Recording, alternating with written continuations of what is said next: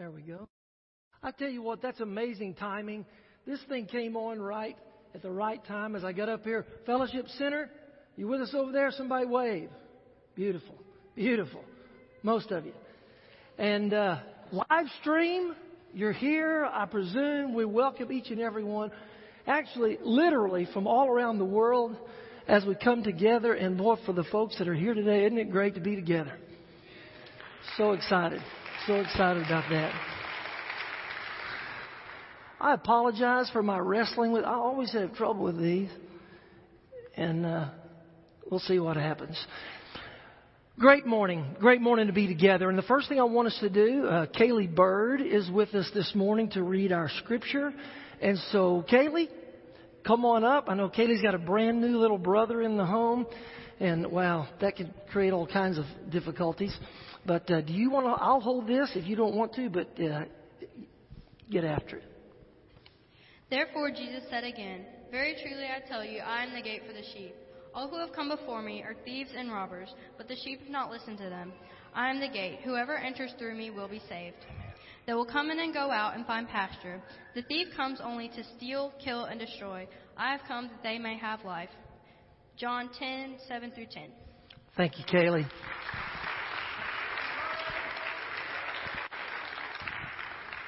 I do have one announcement before we actually get into things, and that is this is our first Sunday where we have our second collection, which typically our first Sunday contribution goes to our members that, something's jumped up and financially they're in a problem, we can help out. Today is a little different. What we're going to do is all the funds that are collected in that second contribution, not our regular, but our second contribution, are going to go to helping folks that have been affected by Hurricane Laura. And that's going to be channeled through One Kingdom. So if you're going to give in that second contribution, if you do still write a check, got to be something still out there. Down there at the note it either for hurricane relief or One Kingdom. And if you're on the website or on the church app, you can select One Kingdom from the list of choices. So be sure and do that. Morning, church. It is really, really great. I thought, as many times as Al has taken the opportunity up here to take a shot at me, just to get a laugh, I thought, this would be the perfect opportunity for godly retribution to take a shot at him. But you know what? I got to thinking about it. That's completely the wrong spirit. Completely the wrong attitude. I said, I told myself, I am not going to stoop to that level and take a shot at him and use this platform for that. I'm just, you know what? I really don't need this. I don't have a big belly to cover.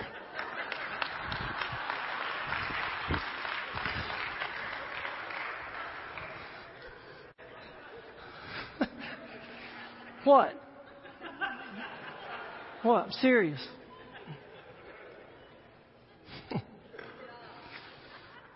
Gotta love you, Al.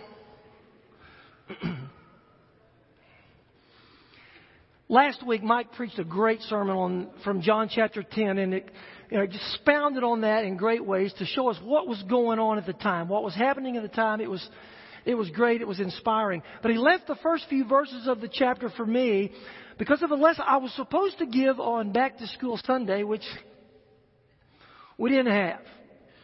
But I got to thinking about it. You know what? I think this is something we all of us need to go ahead and hear. Guys and gals, we are in a battle. And we know from Ephesians 6 it is not a battle with flesh and blood. It's a spiritual warfare that we are in continually. And the enemy, or the thief that he talks about in John chapter 10, whoever that might be specifically talking about in that context, ultimately that's going to go back to Satan, the evil one. He's behind it all. And so I want us to understand this morning how we're going to defeat the enemy. And I'm going to get real specific. Defeat the thief. I want to get real specific about one particular verse here that he uses in John chapter 10. And Kaylee just read it for us. And as that passage is concluding, he says, the thief comes to steal, kill, and destroy. So what I'm going to do, I got so much more than we've got time for. So this is going to be like skipping a rock through this stuff. Hang on to your hat. But what I want to do is I want to get very specific about those three things in ways that I think, not just our young people, but for all of us, that He's trying to do those same things to steal, to kill, and destroy. And the first one is this. He's trying to steal your faith. He's trying to rock your faith. And I tell you how He's doing it. Through our culture right now, one of the main ways He's doing it, He's trying to tell you, there's people trying to tell you that we are here, everything we know, everything we see, our very existence right now has nothing to do with a Creator God, but is from a very naturalistic process that has brought us to the point to which we are. And look, that may not be a problem for you if you're from, like me, from the older generation. But let me tell you something. If you've got children and grandchildren, and in their educational process, if they don't go to a Christian college or university, they are going to be bombarded with this. And here's the thing about it. The people bombarding are incredibly smart. They're very intelligent. They're not stupid. Can I use the S word? They're not stupid people. And they know their argument very, very well. And they'll present it in such a way that if you and I are not totally and completely grounded and don't know what's going on, they can actually crumble the foundations of our faith or our children and grandchildren. Interestingly enough, God told us this is going to happen. He describes this situation to a T. You ever heard this? Well, of course you have. You ever known anybody who's too smart for their own good? That concept comes from the Bible. Turn your Bibles. If you got them, paper, electronic, I don't care. Turn to 1 Corinthians chapter 1.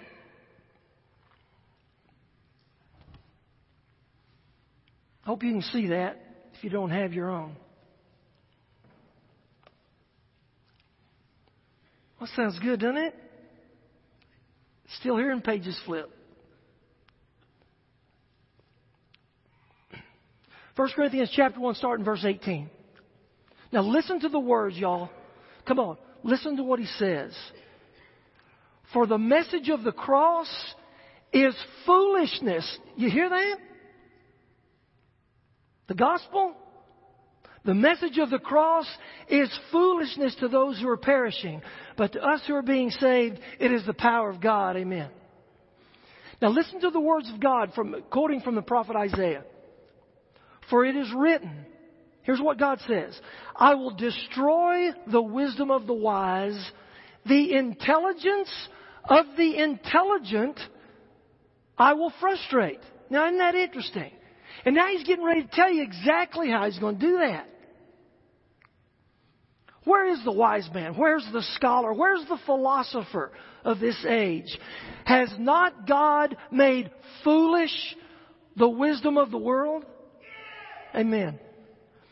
For since in the wisdom of God, the world through its wisdom did not know Him, God was pleased through the foolishness of what was preached to save those who believe. Did you follow? Did you track it?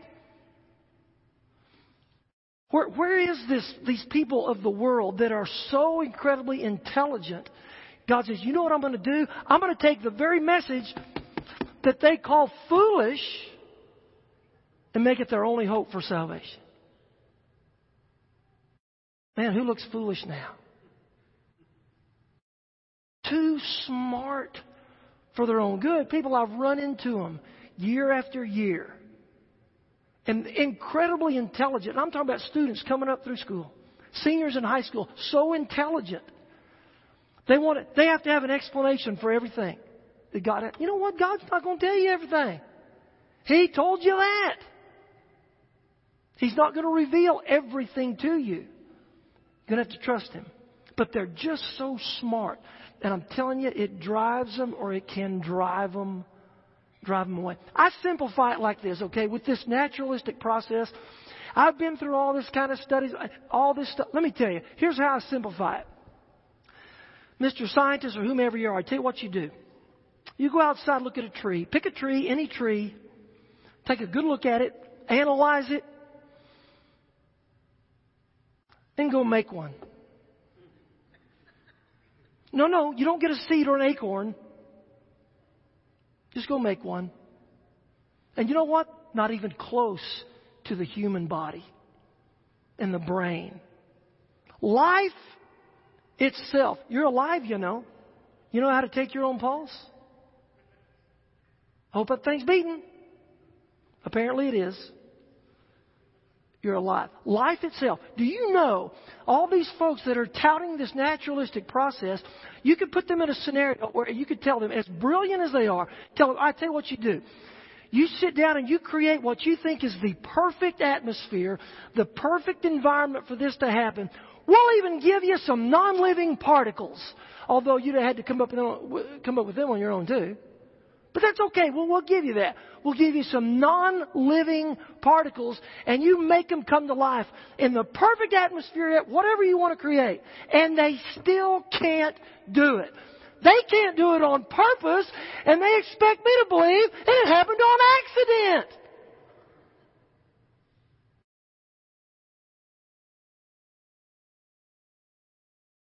He's trying to steal your faith.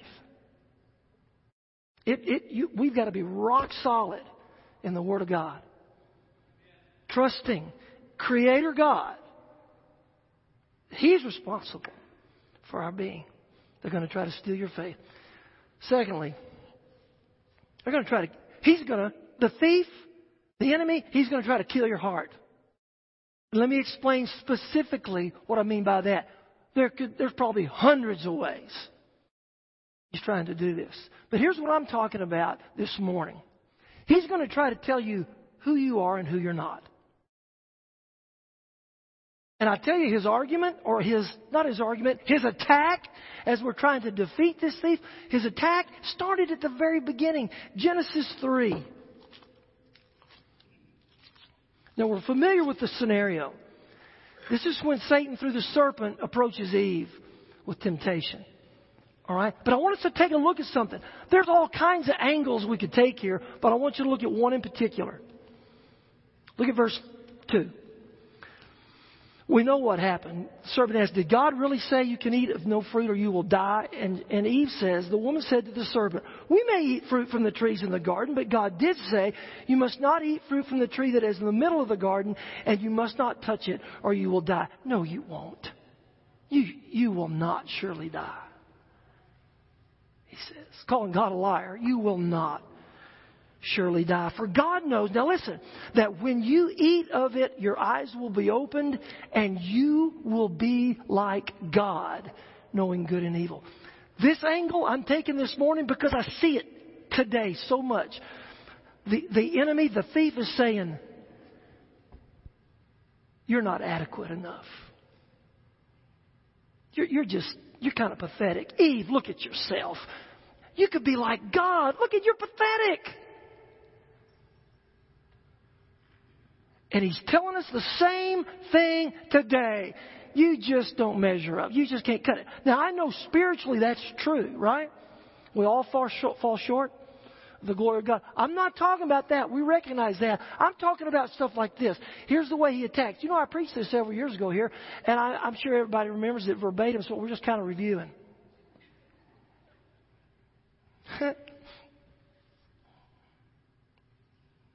You know what that means, don't you, when a preacher looks at his watch? Absolutely nothing. Sorry. Here's the way the same thing he hits us with today. You ready? You're not intelligent enough. You'll never amount to anything. You're worthless. You're fat. You're skinny. You're not pretty enough. You're lousy at your job. Nobody wants you around. You don't have any real friends. Your family even hates you. And the list goes on and on and on. You pick your own list because you know your own demons. But the kick is you'll never measure up. Now, you understand, I'm not talking spiritually right now. We measure up because of the blood of Jesus, right? I'm talking about how you wrestle with your life day in and day out. How you see yourself. He's trying to tell you who you are and who you're not. And I'm telling you, it drives some people to the depths of depression. And if not quite that far, it'll lead you to a life of negativism and calloused life. Well, I'm telling you guys, we got some good news. Because that's not who we are. Amen. Quickly, I'm going to tell you 4 attributes of who you really are. Every one of them could be a sermon. We're not going to go skipping a rock. Okay? Now, this is what God's telling you. That's what the thief is telling you. We just saw what the enemy's telling you. Now, I'm going to tell you what God's telling you. First thing He says, you're made in my image. Have you ever really stopped to think about that? God says, I'm going to make you like me. At least in some ways. And there's ways. You've been made like God. This is who you are. Made in His image. And you know what? That's true of every human being ever created, ever to walk this earth. Made in the image of God. Now, the next 3, they only apply to those who are in relationship with God through Jesus, okay? Which is out there. It's for you. It's for everybody. But the first one is we're made in the image of God. Really? Absolutely. That's just what He says when He created in the first place. The second one is you can be, and a lot of you right here are, adopted as His child. A child of God. That's not a figurative expression. That's not just a synonym for Christian. It's an actual transaction. He will actually adopt you, Ephesians 1. The one I love the most, though, is Romans 8. Blows my mind. Just blows my mind. Because Paul says in Romans 8, if we indeed are children, he's already said we are. Receive the spirit of sonship. But he says, if we are children, then we are heirs. Heirs of God. You know this. And co-heirs with Christ. What? Well, wait a minute. Time out. Other than, we're not talking about His authority and position, but what He's talking about is we get what Jesus gets after this life. How in the world is that possible? How in the world can me, this lowly sinner, how in the world could I get the same thing that Jesus gets when this life is over? I'll tell you how. I'm His child too. So are you, if you're in relationship with Him through Jesus. Folks, think about it. If God the Father were here right now in physical form, which He's not, I get that, it's hypothetical. If God the Father was here in physical form and somebody asked Him how many children He has, He would not say 1. He has one begotten, no question, Jesus the Christ. But how many children? Thousands. We don't make that distinction. I mean, if Beverly and I had adopted some children and we had them up here, introduce them to this church, you know, here's our kids, so and so, so and so, and so and so and so. Well, they're not really our kids; they're adopted. These were our kids. We're going to do that. Somebody shoot me. Rightfully so. Doesn't work that way. Adopted children of God. That's the second one. Third, we're indwelt with this Holy Spirit. God lives in us. Who are you? Who are you? Well, if you're in a relationship with Him through Jesus, not only are you made in His image, adopted as His child, He actually lives in you. Wow. Don't know that we can explain that completely. We do get things that He does for us. Thank you, Father. And then fourth, look, the words of Jesus from the Sermon on the Mount. And this is so exciting. Simple. You've known this since you were a child, most of you. Jesus says, this is who you are, right? Jesus says, you are the light of the world. You're the light of the world. Guys, you might not have noticed, this is a dark world in which we live. And it needs light. Love our shirts, our little slogan, love God, love others, share Jesus. They need the light. It's dark out there. Do you understand what that means as to who you are? You're a world changer. By imparting His light, change eternal destiny for people lost in darkness. Are you kidding me? Who are you? Satan's telling you all this garbage, the thief, the enemy, all this garbage trying to tear you down, and all the while we say, look at this, who we really are.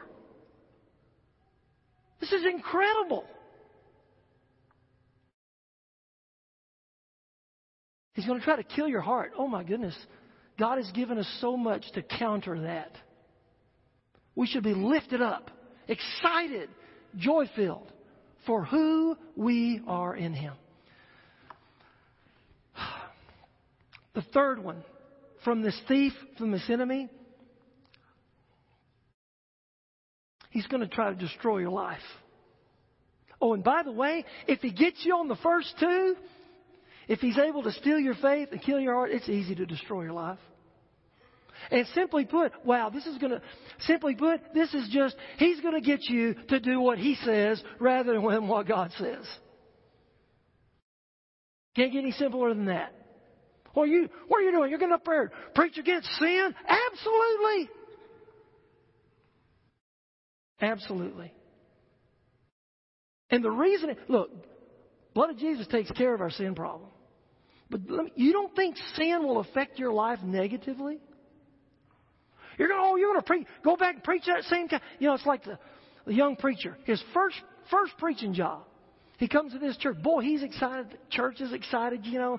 And man, he gets there up there. He shucks the corn. Boy, he gets after it. Preaches a great challenging sermon.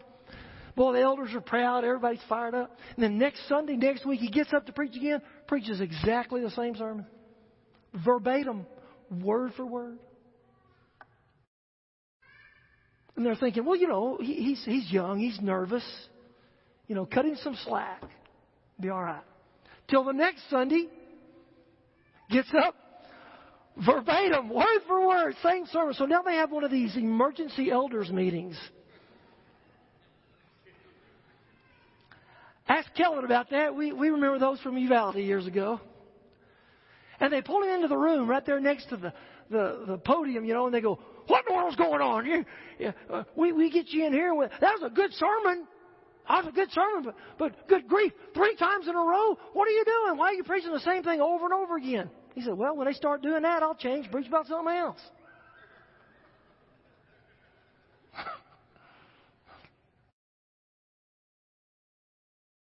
Mike Kellett, speaking of Mike, I met Mike 38 years ago. I was thinking about it last night.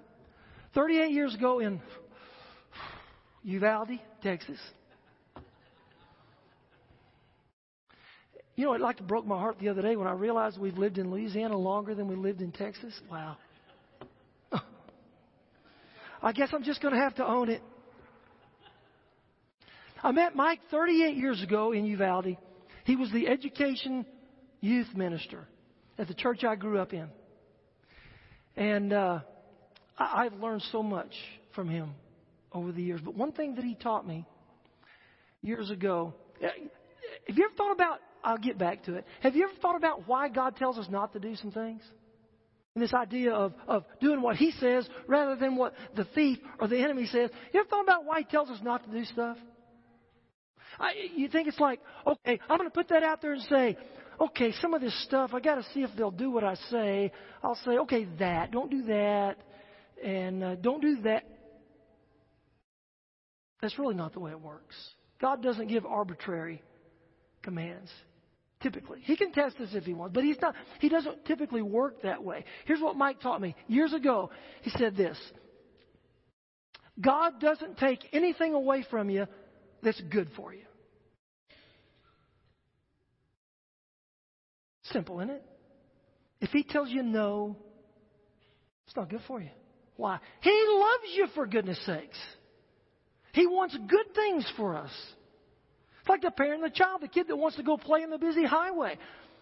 Oh, well, that's what the parent says, no, you can't do that. The little kid doesn't understand. He's just being deprived his fun. No.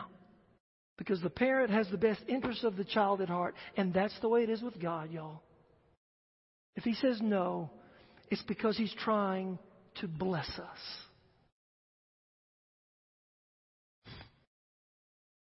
But boy, look, sin will destroy our lives. All the junk that comes with it. The misery, the guilt, all that stuff. He will drag you down. And all the while, God's saying, Romans chapter 12, don't conform to the pattern of this world. What the world is telling you to do and be. Be transformed by the renewing of your mind. Just follow Him. Trust Him. Do what He says. And you will be blessed by that. You want to defeat the thief? You don't follow him. You don't do what he wants you to do. Follow the Creator. Well, there you go. He'll steal your faith. He'll kill your heart. And he'll destroy your life. Where are you this morning?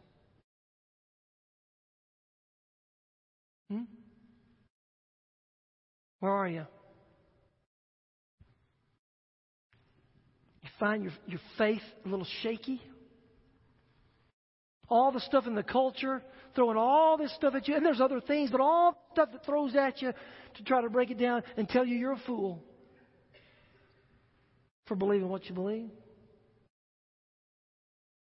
Where are you when it comes to how you see yourself and your role in the world today? You feel inadequate? You feel not worth anything? Are you kidding me? Who He has made you to be, adopting you as His child and indwelling you with His Spirit. And then ultimately, who you following? Who you listening to? If you'll trust Him, He will bless you. And we can all defeat the thief represented in John 10 and have victory over the enemy. I don't know the specifics for each and every one here, but I know this. If you don't know these things, if those things are not part of your life, then you've never come to Jesus. If you want to give your life to Jesus today, be baptized for the remission of your sins, raised to walk a brand new life with all these things to encourage you and let you know who you are and the blessings in store. You do that. You may have other needs, other hurts, other prayer requests, whatever they are. We're here and we invite you to come share those with us as together we stand and we sing.